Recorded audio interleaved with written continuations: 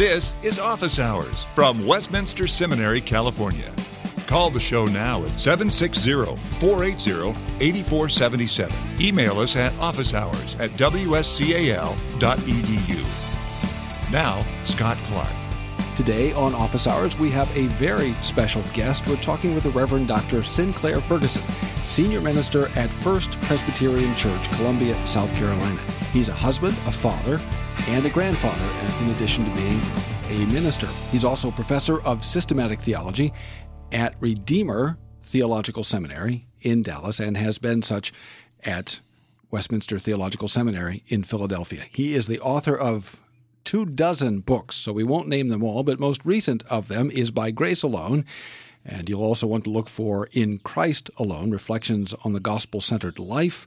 He's written volumes such as The Children of the Living God, Delighting in the Father's Love, Deserted by God, John Owen on the Christian Life, The Holy Spirit in the InterVarsity Contours series, and he's co-author with Mark Dever of A Study of the Westminster Directory for Public Worship, which everyone should get and read. You can see all these titles. They're all available in the bookstore at Westminster Seminary, California. That's our plug bell at wscal.edu. Hi, Sinclair, and welcome. Thank you, Office Scott. Hours. It's a delight to be here. Do you like the plug bell? It's one spectacular. I can do really that. It's modern and efficient and simple. So it's great. It was $4 at Office Depot, so I love that. All right. Good. Well, welcome to Westminster Seminary, California. You've been here before. You're an old friend of the campus and school, and you've taught here. And so we're thrilled to have you back for this week of lectures under the heading of the Dundalk Lectures, which is focusing on pastoral ministry. So that's what we want to talk about. Why did you become a pastor? Let's start there. Well, Scott, I think as you know, I wasn't brought up in a Christian home. I was sent to Sunday school when I was a little boy, early 1950s, when that was regarded as probably part of a decent Scottish upbringing. And then I was converted when I was 14, and I think probably within the next 18 months I had really a very strong sense of call to the ministry, which happened in a very strange way. I overheard a conversation with one of my closest friends, and somebody was asking him what he was going to do with his life. He said, I'm going to become a minister. And I think that moment was as though all the pieces of the jigsaw puzzle of my future fitted together. And I thought, I think that's it. And to tell the truth, I have never stepped back from that. When I guess I was 15, 16 at the time, I didn't know anybody in my family who'd been to university, and so the first hurdle was, how do I get into one of these places and what do I do? And really, so since 15, 16, that is the only thing I've ever felt I should do with my life or wanted to do with my life. And in some ways, while theological education has always been a burden to me, partly because my own theological education was very mixed. A lot of it was very liberal. I never really wanted to go into theological education. What I've always had a real desire for is pastoral ministry. And so that really is the short story of my life. You've anticipated my second question. You're a pastor who teaches theology sometimes. Yes, I think I am now. I went through college and then seminary. And I guess through seminary, everybody who knew me said, you'll just end up teaching in a seminary, which probably hardened my stubborn Scottish resolve never to do it. Yeah. But I was ordained when I was 23. I'd finished my theological studies. And within a couple of years, I really felt I needed to focus my study better. Not because I thought of a PhD doing anything. I just thought I need to find a way in which I engage in more concentrated study that will give me more depth for ministry. I remember somebody writing about Calvin that the reason he became a theologian was to be a better pastor. And when I read that, I thought, that's it. That well describes what I want. And so I did my PhD without any thought about it being a ticket to do anything. And, in the providence of God, one thing led to another, and I ended up teaching at Westminster Seminary in Philadelphia in 1983. But all the time I was there, I guess I felt the tension between teaching and where my heart is. And then when, of course, what happens then is when you're in the church, you still have this sense of, what am I doing for the future ministry? And now that I'm in Colombia, when the church came to me in Colombia, they when they were wanting me to go, I said, I can't leave the seminary. I was teaching in Dallas at that time, when Redeemer was still a plant of Westminster and Philadelphia. I said, it's too much of a baby for me just to get up and go. And they said, well, would you consider living somewhere else?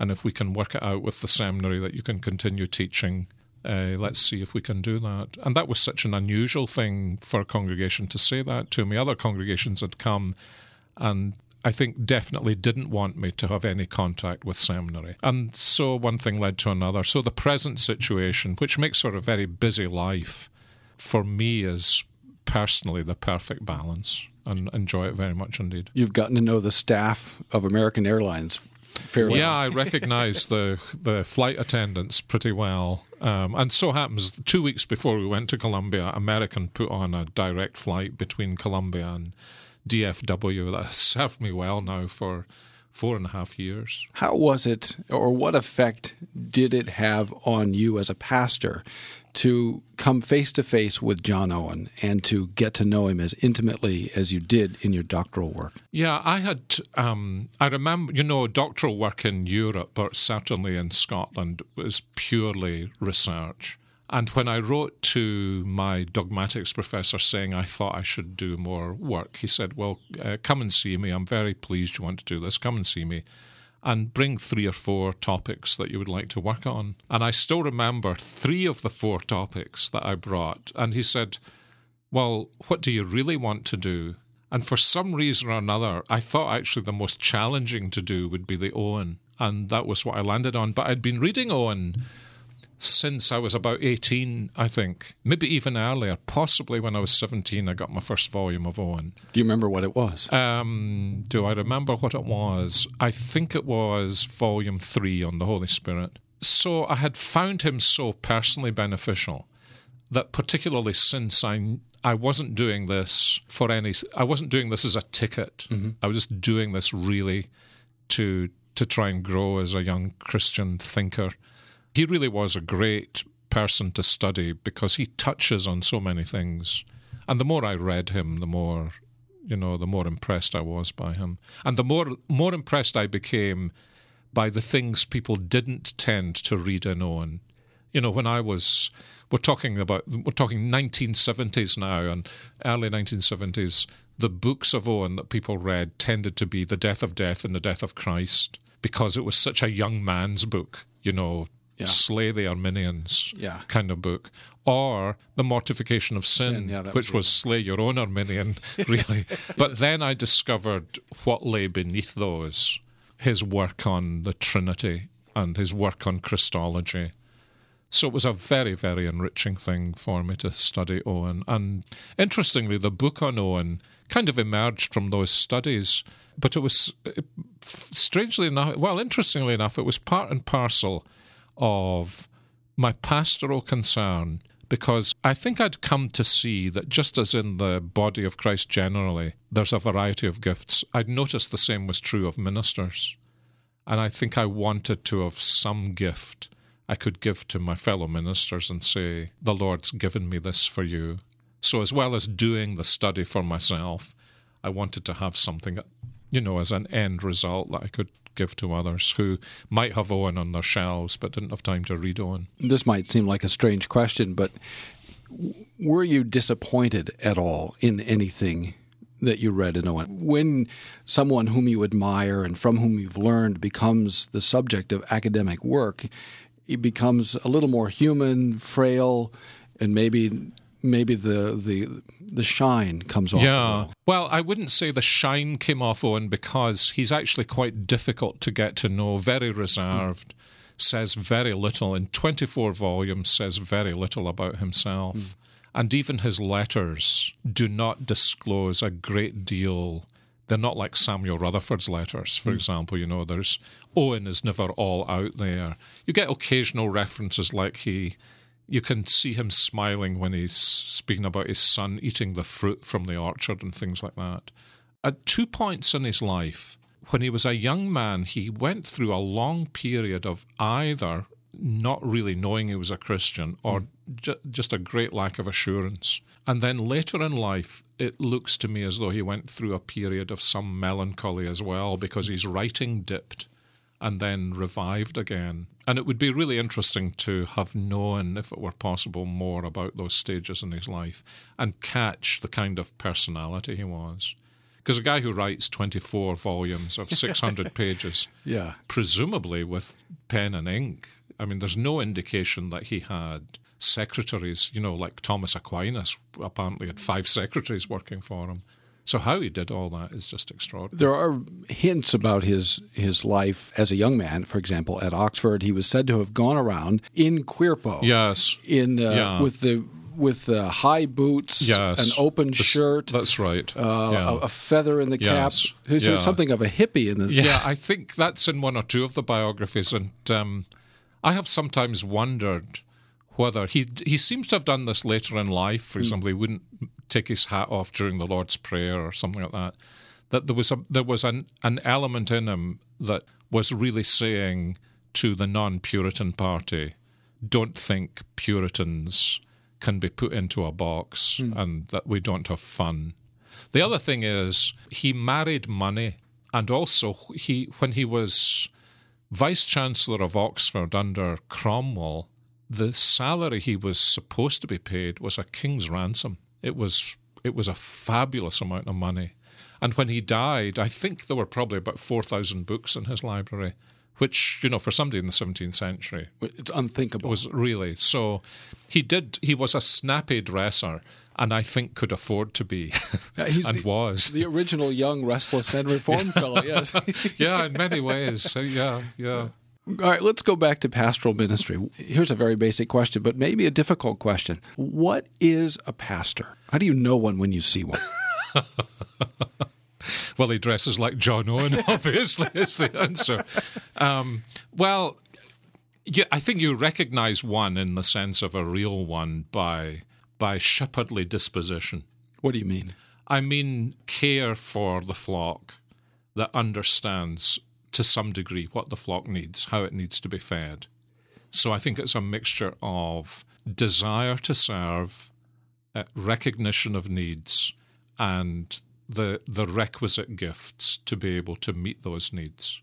And those requisite gifts are really not very readily measured, which I think may be why some men struggle with the whole question of a call to the ministry, because they don't know whether they've got the gifts or not. And why, to me anyway, although I think my first sense of call to the ministry was what one might call a very individual thing, I'm pretty sure I would never have made it through without the encouragement, the recognition of the Christians who were around me, giving me opportunity to develop the gift they saw I had and confirming it to me, because I was very shy. I still find speaking much more difficult than other means of communication. So I needed a lot of help. Or that's perhaps not the best way to describe what happened. I was given a lot of help by people who maybe even didn't realize that they were functioning as the church surrounding me and encouraging me on. And that's been and praying for me.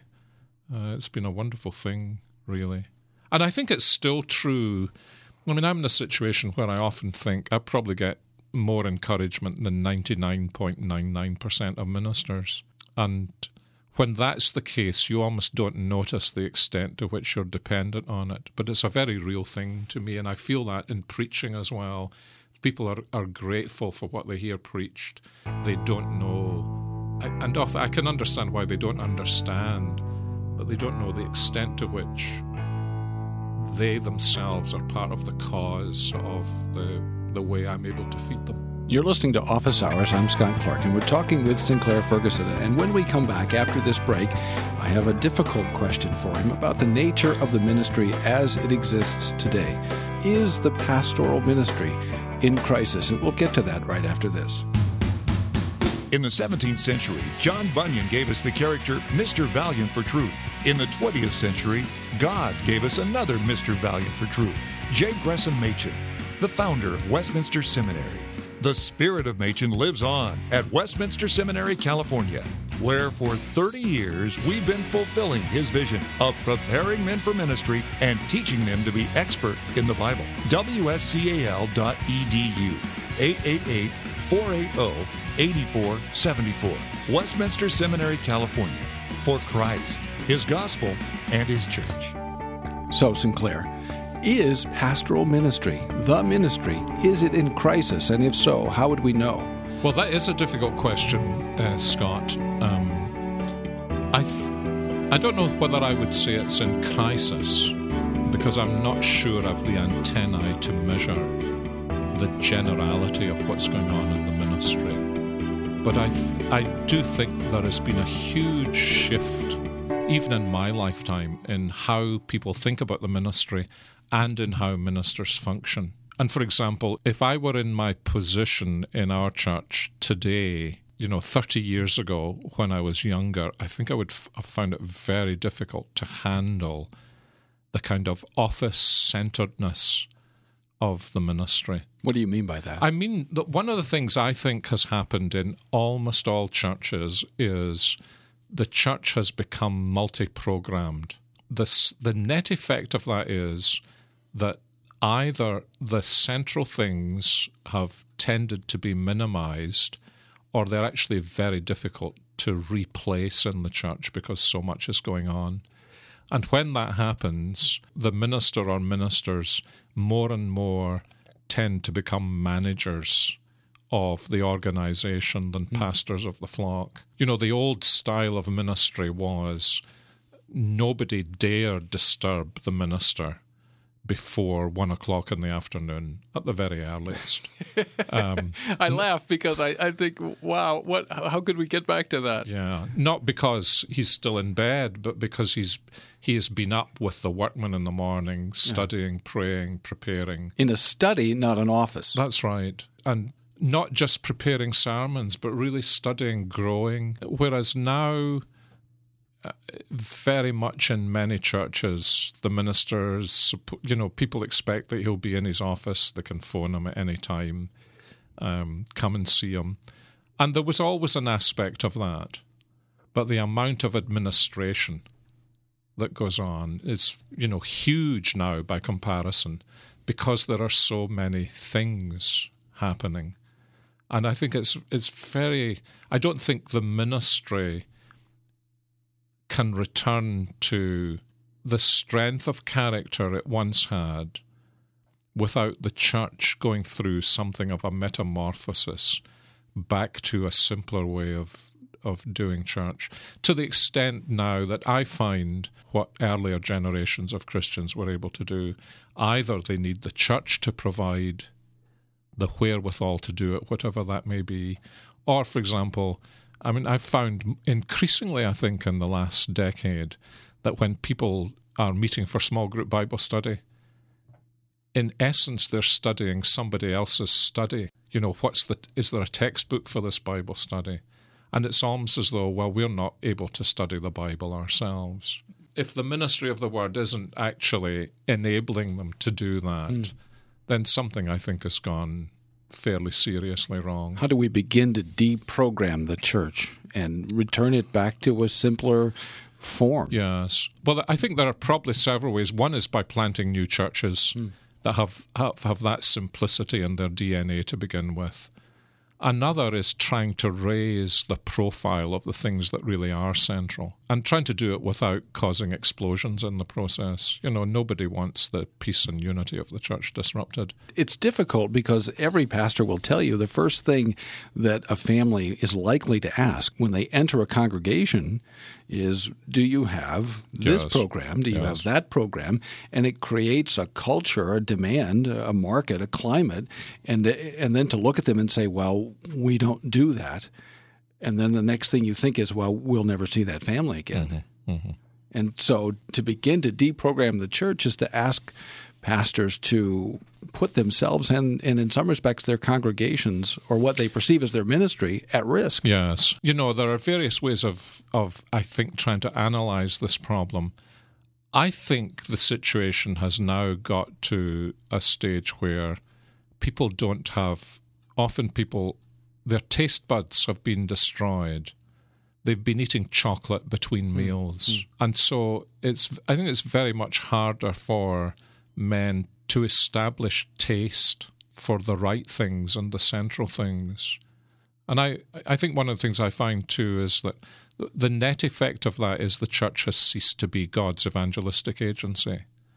And so people are involved in all other kinds of things that draw energy from the church rather than put energy into the church. And for example, in a church like ours, we've about 2,500 members, I think it's a matter of seeking to build in the importance of worship and prayer, the importance of the ministry of the word. And I think in many churches like ours, the so-called senior minister is supposed to preach in the morning and he's not supposed to preach at night. And I felt, but that, not because I'm, neurotic about being the preacher all the time, but I felt that gives such signals to people that the evening service isn't really as important as the morning service. Well, God bless you for having an evening service. Yeah. Because they're increasingly difficult to find. Well, I believe in evening worship almost as much as I believe in anything, really. Why is that? Explain that. Because I can imagine a listener thinking, well, we don't have an evening service, and we used to have a Bible study, but that sort of faded away, and evidently our congregation doesn't think it's very important, so why does Ferguson think it's so important? Yeah, I think it's important because I feel we have 2 morning services. I feel after the first of them, my face has been washed. After the second, I feel I've probably had a shower, and I'm really ready, for worship. I do believe that there is a kind of accumulation of blessing in the fact that God has given us this day. And I don't actually, maybe this isn't a fair judgment, Scott, but I'd be surprised if most Christians use the rest of the day very well, spiritually. I think the church needs to give them a climax, a telos in the day, and we've worked hard at that in our church and our evening service. I mean, the church is full now in evening service, and it is it's a glorious way to end the Lord's Day. It's built right into the creation narrative, morning and evening. It's built into the whole sacrificial system. It's built into the whole history of the Christian church. Yes. The notion that you could, begin the Lord's Day, the Sabbath even, if we can say the S word, with worship, but not end it with worship, Vespers and Matins and Vespers, for thousands of years. Only very recently could you find people who would think it's surprising that you shouldn't end the Lord's Day. And to see the Lord's people together at the end of the day in a more relaxed atmosphere. You're not worrying whether the chicken's burning in the oven or that kind of thing. It's a very, I just wouldn't be without it. It's a thing of great beauty, and I think it's also easier for people to invite friends to it. It's a little more instructional. You mentioned, the stages of blessing in a sense, or maybe stages is not the right noun, but the accumulation of blessing is your expression. How do pastors find a way to think about all the things they think about during worship and leading a service and still worship? Because that's one of the most difficult things I think maybe pastors face. Yes. I think that's a challenge for a younger man, probably, who is kind of concerned about doing it. I think as men grow, I would put it like this: when you stand up in front of a congregation, first of all, you think everybody's looking at you. But then there comes a transition where what you think you're doing is looking at them. There comes a point at which, when you're leading them in prayer, you are going to the throne of God, and that's the thing of which you're most conscious. And when you're preaching the word, to me, really a big help to me has been the sense that I'm as much under that ministry as everybody else. So I do think it's something that, men, generally speaking, do grow into, and they lose self-consciousness in it because they're focused on that they themselves should be able to worship the Lord. And we very regularly, our prayer, we've 6 ministers before we go into the services, that each of us will become less conscious of the thing that we have got to do and more conscious of the Lord's presence, that we'll be helped to worship him ourselves. You have shepherded 2 sizable, established, prominent congregations. And I don't know about your very first congregation, what the nature of that was, but you've been in 2 of these now, and most pastors in their career will never pastor congregations like that. Most congregations in North America, anyway, are 200 or less, and most of those are 100. Mm-hmm. So a pastor is listening to you, and he's saying, okay, Ferguson, you have 6 people that work with you on your staff. I mow the lawn. I wash I clean the washroom. Yes. What do you say to someone who is in a situation that I just described, that will never be in your situation? Yes. Don't envy me.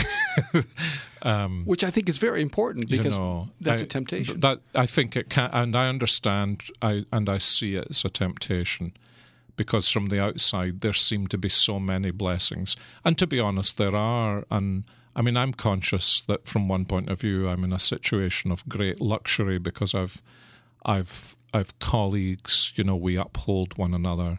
The other way around is, I think, that those are the men I admire. I'm where I am in this kind of situation by divine happenstance. God sets us down where he wants us to be, and the old adage that it's not success but faithfulness that pleases him is something that causes me admiration for other men. For example, I have never had a really long ministry, Scott, so I have a great admiration for those who have accomplished what, humanly speaking, I've never accomplished, albeit that, I think that's been the providence of God in my life. Which is why I feel I need men like that to be, bonded together in fellowship. And most of my really close friends are not ministers of large congregations, and those are the ones from whom I learn. Well, Sinclair, thank you so much for this time. It's passed very quickly. Thanks for listening to Office Hours from Westminster Seminary, California. Don't miss an episode. Subscribe now to Office Hours in iTunes. Find all the shows at wscal.edu/office hours. Copyright 2010, Westminster Seminary, California. All rights reserved.